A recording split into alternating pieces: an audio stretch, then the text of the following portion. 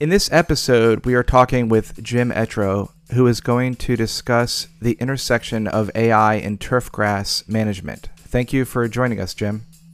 Oh, my pleasure. Thanks for the invitation to do this. Absolutely. So before I have you introduce yourself, I have a bit of an icebreaker. I ask ChatGPT to compose a haiku about turfgrass management and AI. And Okay. this was her response. Green fields thrive with care. AI guides, nurtures, and learns. Turf's perfect embrace. Exciting. I don't know what else to say. But it did. There was one extremely important word in the middle of all that, and it was learns.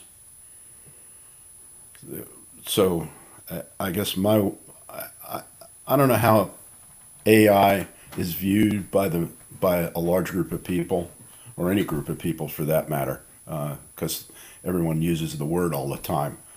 But artificial intelligence implies that it's made up or not real. You know, kind of like artificial grass. Right. It's not the real stuff. But in fact, artificial intelligence is really automated intelligence or augmented intelligence, augmented by the computer, which you can teach with lots and lots and lots and lots and lots of data to tell you the results and find the intersection of information that you may not have picked up yourself unless you went into a deep, deep trance. So that's an introduction, I guess, to what I believe artificial intelligence is. It's learning and seeing the results of what the computer was told to learn.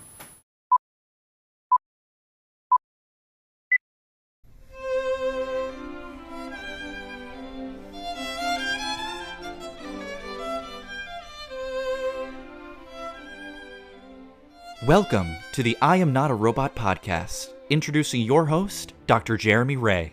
In this podcast, we will be exploring the complexities of life with robots and automation. AI has made transformational advancements in recent years and is capable of performing a wide range of tasks that were once exclusive to humans. It is important to recognize that AI and humans possess different strengths and limitations. But what are those strengths and limitations? Please join us as we explore these important questions of our age. I started a career of being in the Navy. Naval Academy was I graduated from. Went into the fleet. Spent about total 28 years, including my Naval Academy time, as a naval officer, with my specialty being in meteorology, oceanography, and hydrography, in particular map making sorts of things. When I retired from the Navy, I went into industry and did work for the Naval Research Lab and NOAA, and also the Naval Air Systems Command, bringing my approach to how meteorology and oceanography needed to be incorporated into weapon systems and processes that the Navy uses to sail ships, find submarines, and may I say, drop bombs on bad people. So I first was exposed to an unmanned aerial aircraft and started playing with military uses for that, and then realized, gee, it'd probably be a lot more fun to take a serious look at agriculture with this, and stumbled my way through things for several years until about in 2009, my business partner and I crashed our only drone in a vineyard while we were doing some work, and realized we're screwed. Except the cameras survived. We mounted them up on a pole refitted a Snap-on tool truck to carry all our stuff all over the place, and learned that sitting and staring at things is really important because there's a lot more data, a lot more information, and got sucked into turf management by the superintendent of a very, very famous golf course, and have been doing turf and doing agriculture, in particular vineyards, for the past 10 or 12 years. And when I say doing, I guess I mean the remote sensing that generates the data that leads to indices and information to help people apply their cultivation practices. So since you discussed that, can you talk a little bit more about what exactly you're sensing and what types of indicators you're looking for as it relates to the weather and other factors that need to be monitored, and how that data is important? Sure. So what I'm measuring, or what the system measures, is the canopy or the leaves of, and I'll stick to turfgrass, that grass mat that you walk on, that you see, that you play on. It's measuring the color, and that's through a camera that looks in the visual band, so basically what your eyes see. And because it's digital, every single one of those pictures, or rather pixels in the image, has a color in it. And I use the U, which is another way of examining color. It's like a U color wheel. Between about 50 and 140 is the color green, and as you go to the lower numbers, it starts to get into the yellows. As you go to the higher number, it starts to get into the blue-greens. So that's one camera. The other camera is a thermographic camera, and it's measuring the temperature of that canopy, and that is the temperature of the actual canopy itself. And that's in the far infrared band that it's examining those things. So those are two really important things to be able to evaluate. First of all, in the case of the color, you can look at the grass in front of your house or on a sports field, and you see it going towards yellow, and the first question you're going to ask yourself is, gee, it doesn't look right. It's not healthy. All the grass I've ever seen is green. And I just snuck in the start of thinking about augmented intelligence or automated intelligence. We've trained ourselves to know that green is what grass ought to be. And when it starts going towards yellow, there's something that's not right. Maybe it needs some fertilizer. Let's leave it at that. Maybe it needs fertilizer. Those are things that we know.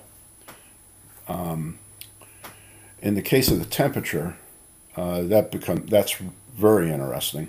The temperature is a function of the environment around it. This is the biotic temperature now.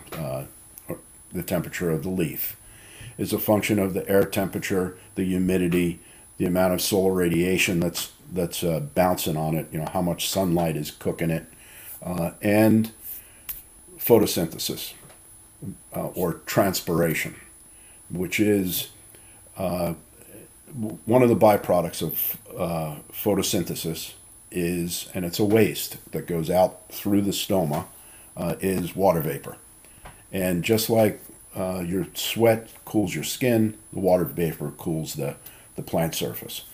So you can imagine if photosynthesis isn't at a rate that it needs to be for the plant to continue to feed itself, the temperature of the leaf is going to rise.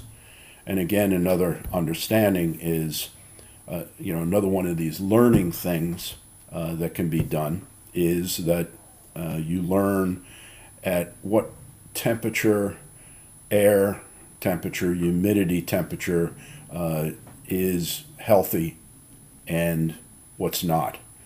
And then you can assess, gee, the plant is being stressed, and often it's water or lack of water, or it may be disease or a pest that's chewing on it.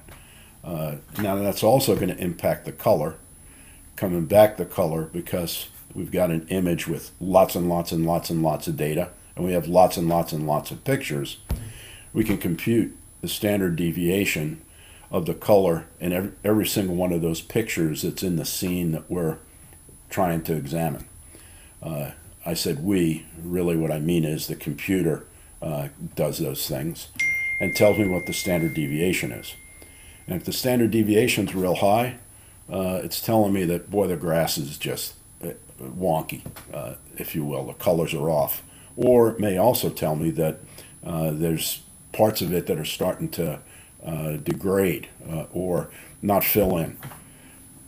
One simple example is sports field that has a lot of grassy patches and then not grass and those sorts of things. That impacts the playability of that field. Ball's going to bounce differently when it hits any one of those. Players' cleats may grab differently as they move through the field. So it's an important thing to be able to measure and make an assessment of.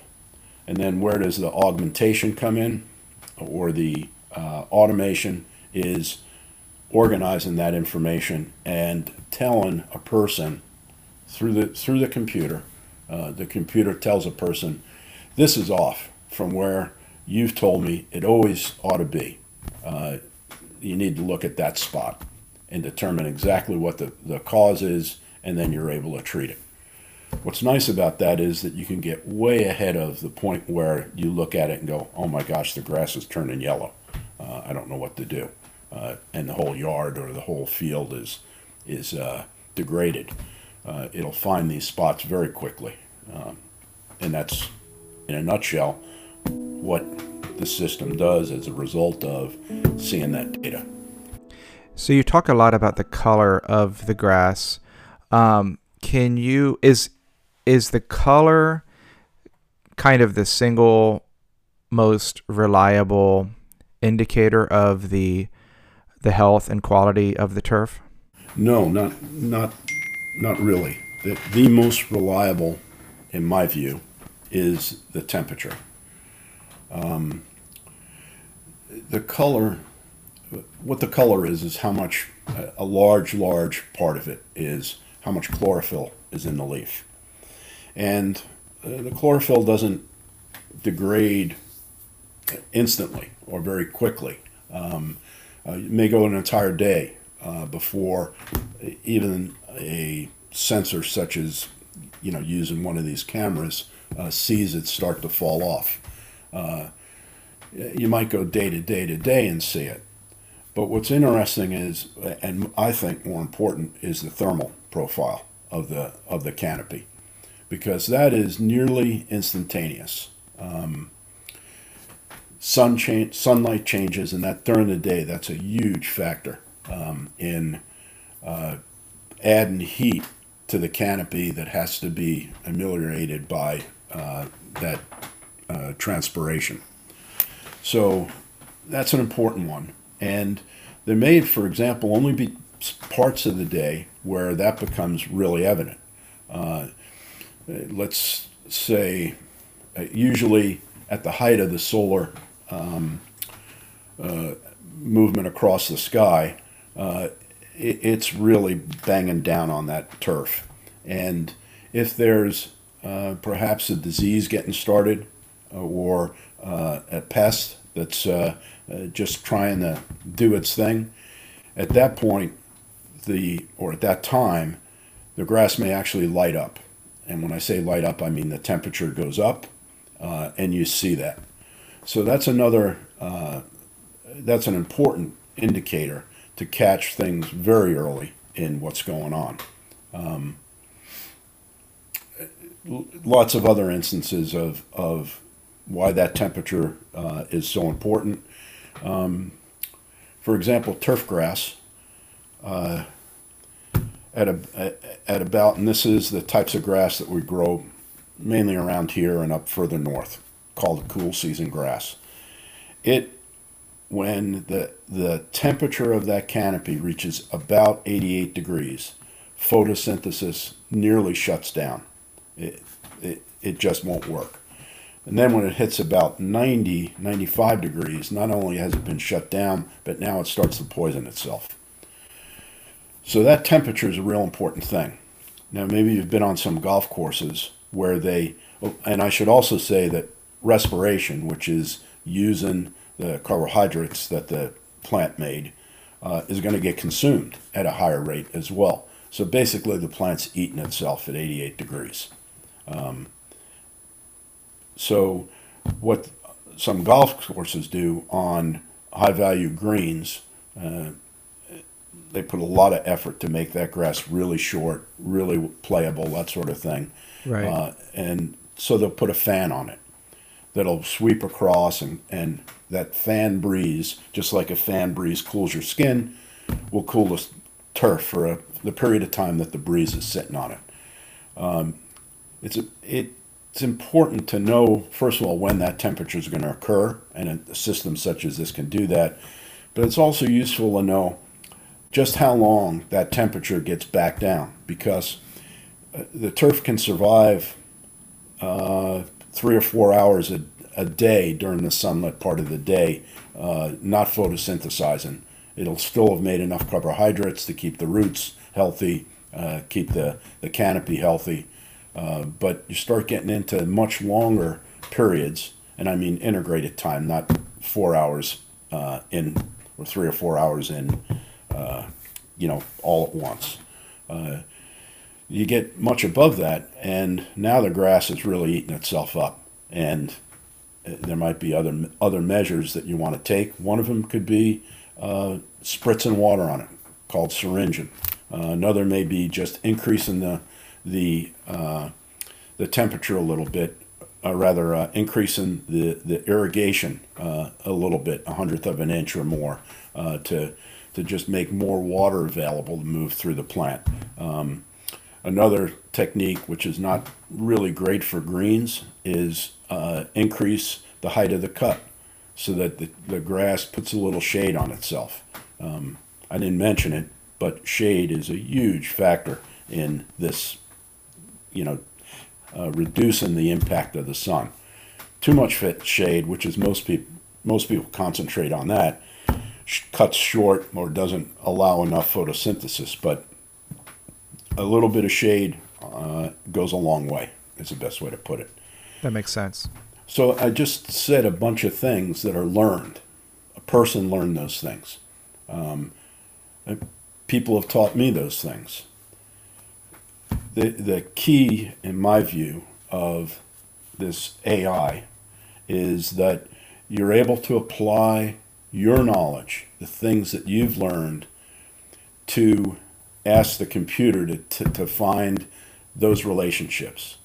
Now, the step that goes even further, which to me is really exciting, is to turn the computer loose to find statistical relationships that I may not have thought of, or a person may not have thought of.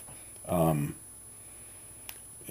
good example, as an old weather guesser, and most sailors know that saying, red sky at night, sailor's delight, red sky in morning, sailor take warning.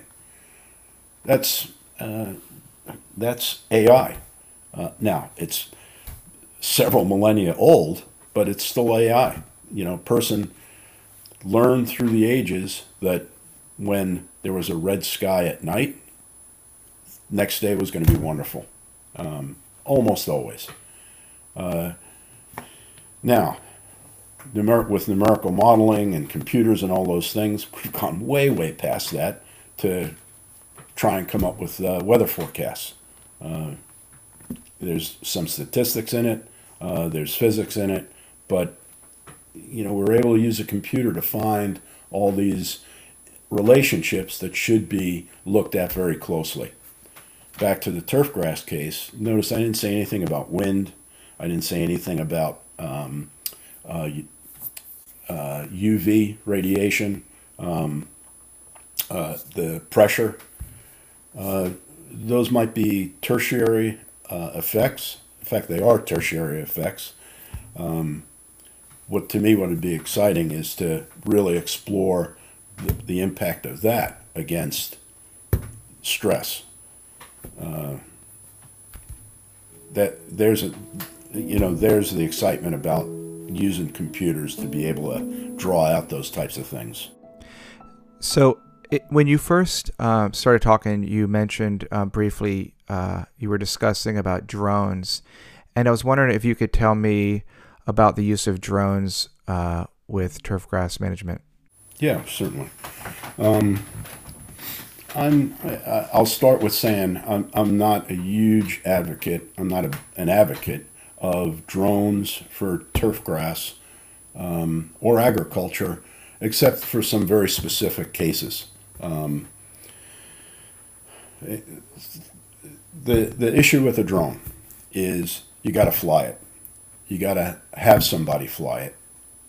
So, there's a cost right off the bat every time the thing's in the air. The other thing I've learned through the crash of my own drone was that agriculture, plants change minute to minute. And you could take a picture, which is what a drone and a satellite does today. They take a picture at a specific time. They may do it at that same time every day or once a week, but it's a snapshot. And it's unreliable. It's not really what is there. Now, it works great for mapping roads, mapping the ends of, the edges of fields. It has some value for trying to look at irrigation distribution. So there are some some things you want to use it for, but for managing the plants with applying a cultivation practice, you end up missing about an hour and 50 minutes of the day. I'm sorry, you end up missing about 23 hours and 50 minutes of the day. And there's a lot that goes on day and night if you're trying to understand and manage a crop of grass or a crop of wine grapes. So for that reason, do you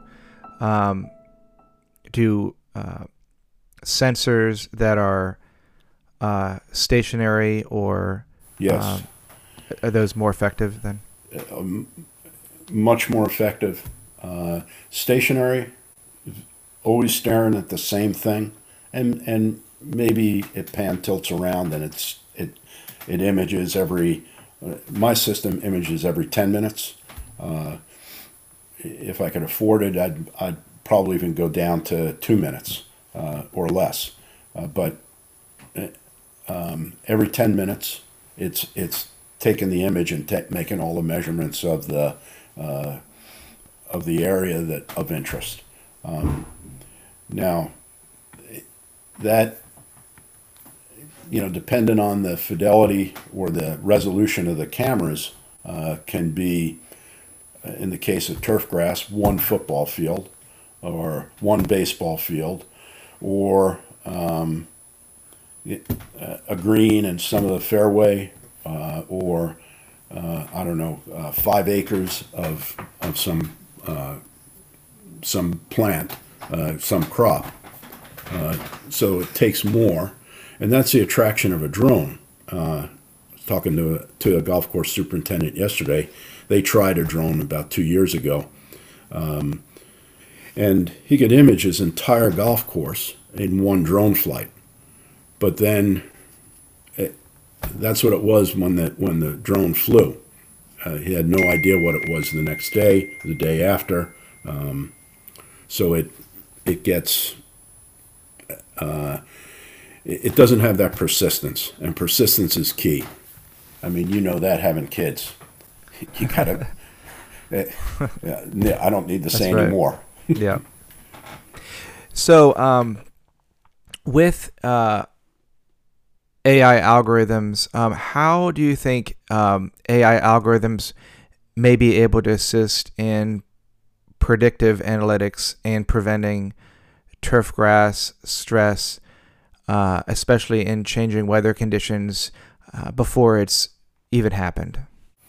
So that becomes well, first of all, a good example of an AI algorithm that is at work right now is measuring the temperature of the grass surface, and then with the air temperature at that location, the air temperature, the humidity, and those two factors to come up with a stress index is established. That index then says if a value is greater than 0.55, tell the owner, the user, the responsible person that they need to, there's a water deficit, add more water.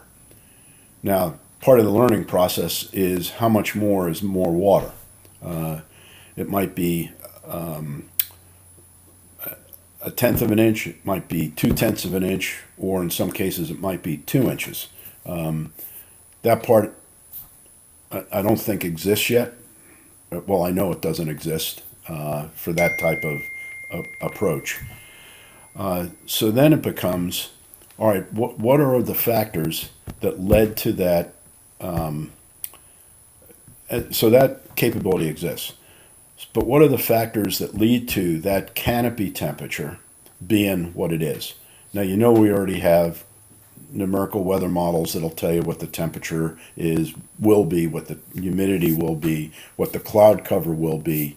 Although I'll say that you know how well they perform because in your everyday life, often the weather guesser gets it wrong. Yes, in fact, just a couple of days ago, they were predicting 100% cloud cover on a day that it ended up being one of those crystal clear blue skies. There you go. That is, there's a lot that has to be done to try and figure out how God did the things he does. And that's all I can say about that. But if you could do those things as well, you can do those things as well as you can do it. So you have that information. You know that the big determinants on the canopy temperature are the temperature of the leaf, which is caused by the air temperature, the photosynthesis or the transpiration, the humidity, which actually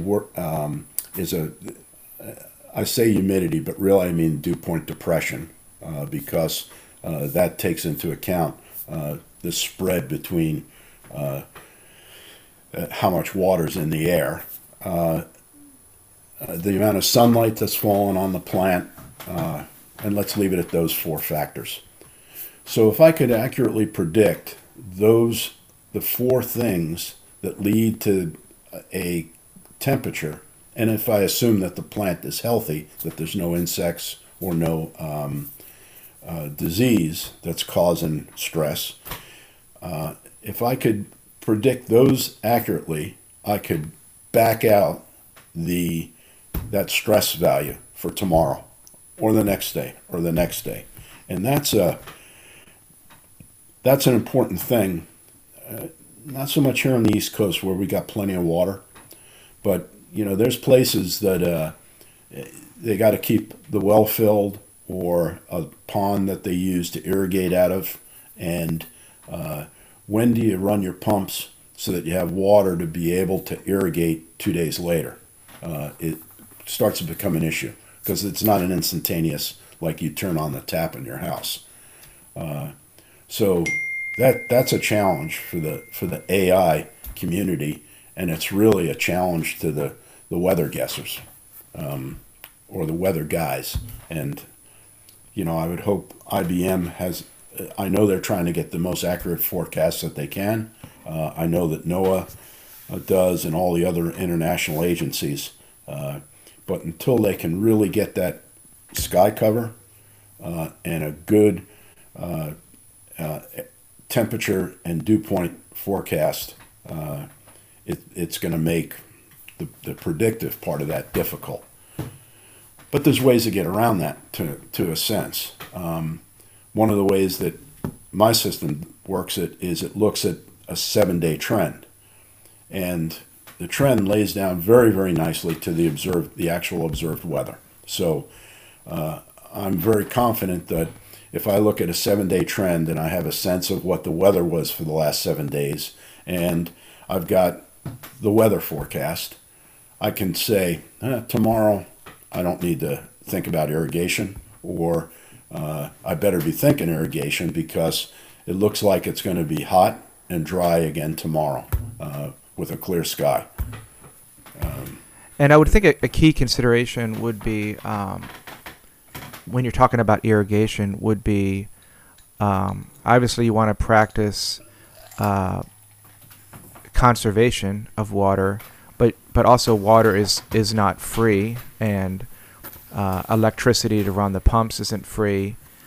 Fertilizer costs a lot of money. So how do you see the role of AI playing in water conservation and resource conservation, as well as the ability to save money on all the factors that are involved in the management of the turf? Really important question, and that's what it really all comes down to, is how do you affordably or sustainably keep turf or any agricultural crop growing so that people can play on it, eat it, so that it does the things that crops need to do. AI is really critical on that, and boy, there's a load of ways to get at that.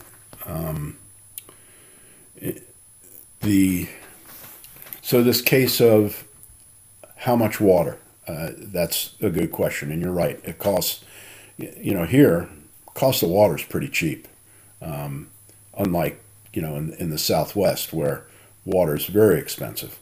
But electricity is expensive. There's a cost associated with that, and it's not just the cost that you have to pay to the electric company. A lot of places have to generate their own electricity, whether it be a gasoline engine that runs a fan, or a fan is not a great example for water, but to be able to run pumps, you got to have electricity. You might have to end up making your own. So that's a big piece of the expense. Sustainability, of course, is can you afford to offer whatever product you have at a price that people will buy it and still pay your bills, and including the people that have to make stuff work. So you only want to use, back to water, you only want to use the amount of water that, and let's say grass, that the grass says it needs. So back to this simple equation, or this simple guide, if the stress index is greater than 0.55, add 1/10 of an inch irrigation. And then don't irrigate until the grass says it needs water again. That's different than saying on Tuesday, Thursday, and Sunday, I'm going to apply, I'm going to turn the irrigation on. Which is kind of the traditional way with, like with my sprinkler system. Yes. It's not smart at all. It just, you set the days, Monday, Wednesday, Friday. You set it for a certain length of time, but there's no regard for how much rain we've had recently, or how hot it is, or any of those other factors that you were discussing. Well, there are now some smart irrigation devices that will take into account that it rained. Now, you need to have a weather station right there that it's taken its rain information from. Or I suppose it could use it. It could get it off the internet. Well, here's the yeah. So here's the trouble with you and I live relatively close to each other, right? Yes. It could be raining at your house, and I don't see a drop of rain. That's true. I mean, I've got, I keep track of all the weather around me.